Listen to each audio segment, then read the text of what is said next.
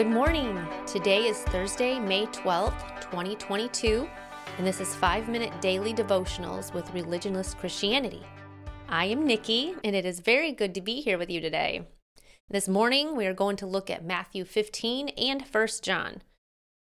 Beginning in Matthew 15, verse 8, it says, "These people draw near to me with their mouth and honor me with their lips, but their heart is far from me, and in vain they worship me." So what does it mean to do something in vain? It means you are working at something all for nothing. So when we called out to God for salvation and vowed to follow Jesus, did we really think following him meant just saying we follow him with our words? What if your spouse only said they loved you and they cheated on you often? Would you believe they truly loved you? That's how many professing Christians treat Jesus, though. Not many people would tolerate an unfaithful spouse. The thing is, God is holy and he will not tolerate it. We read in 1 John many things about saying and doing and how they need to line up. Just in the first 2 chapters, I found 5 instances where people say something but don't back it up with actions. Starting chapter 1, verse 6, it says, "If we say that we have fellowship with him and walk in darkness, we lie and do not practice the truth. But if we walk in the light as he is in the light, we have fellowship with one another, and the blood of Jesus Christ, his Son, cleanses us from all sin.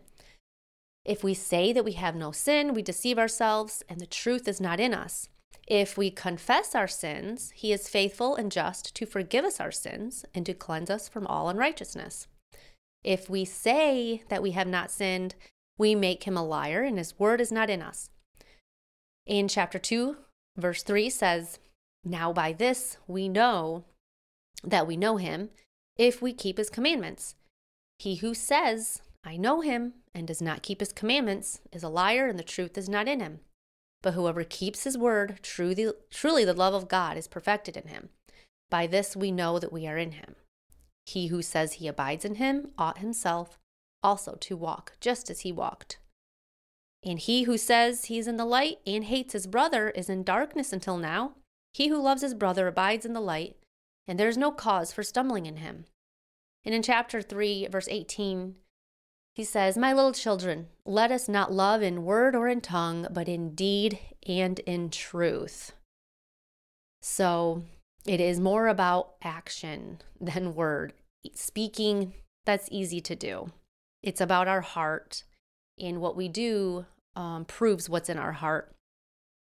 And the verse that really stood out to me in 1 John, it's chapter 3, 9, says, "He who sins is of the devil, for the devil has sinned from the beginning." In this one right here, actually. "For this purpose, the Son of God was manifested, that he might destroy the works of the devil.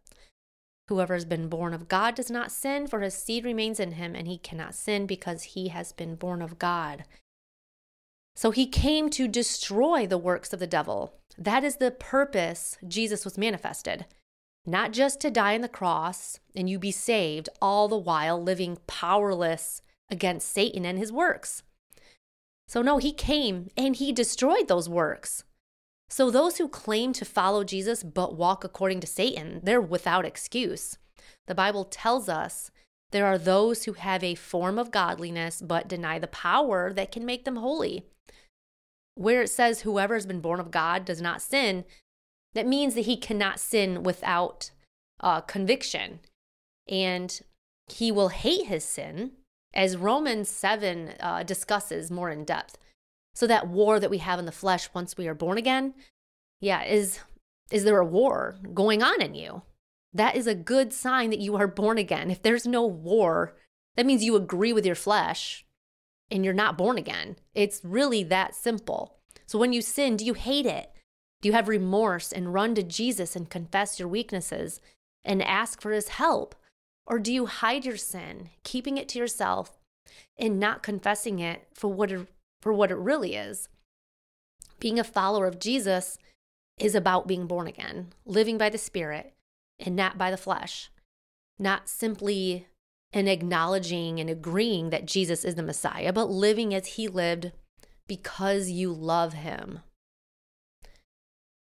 So our psalm of the day comes from Psalm 25. Remember, O Lord, your tender mercies and your loving kindness, for they are from of old. Do not remember the sins of my youth, nor my transgressions. According to your mercy, remember me, for your goodness' sake, O Lord. And that reminds me of the thief on the cross next to Jesus. And he said to him, remember me when you come into your kingdom.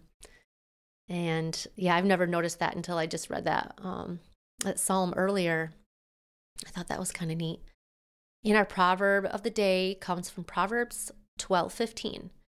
The way of a fool is right in his own eyes, but he who heeds counsel is wise. And I'll end today's devotional by praying for you from Psalm 145. May the Lord show you he is gracious and merciful, slow to anger and abounding in steadfast love, that the Lord is good to all, and his mercy is over all that he has made. May you know the Lord is near to all who call on him in truth, that the Lord preserves all who love him. Amen.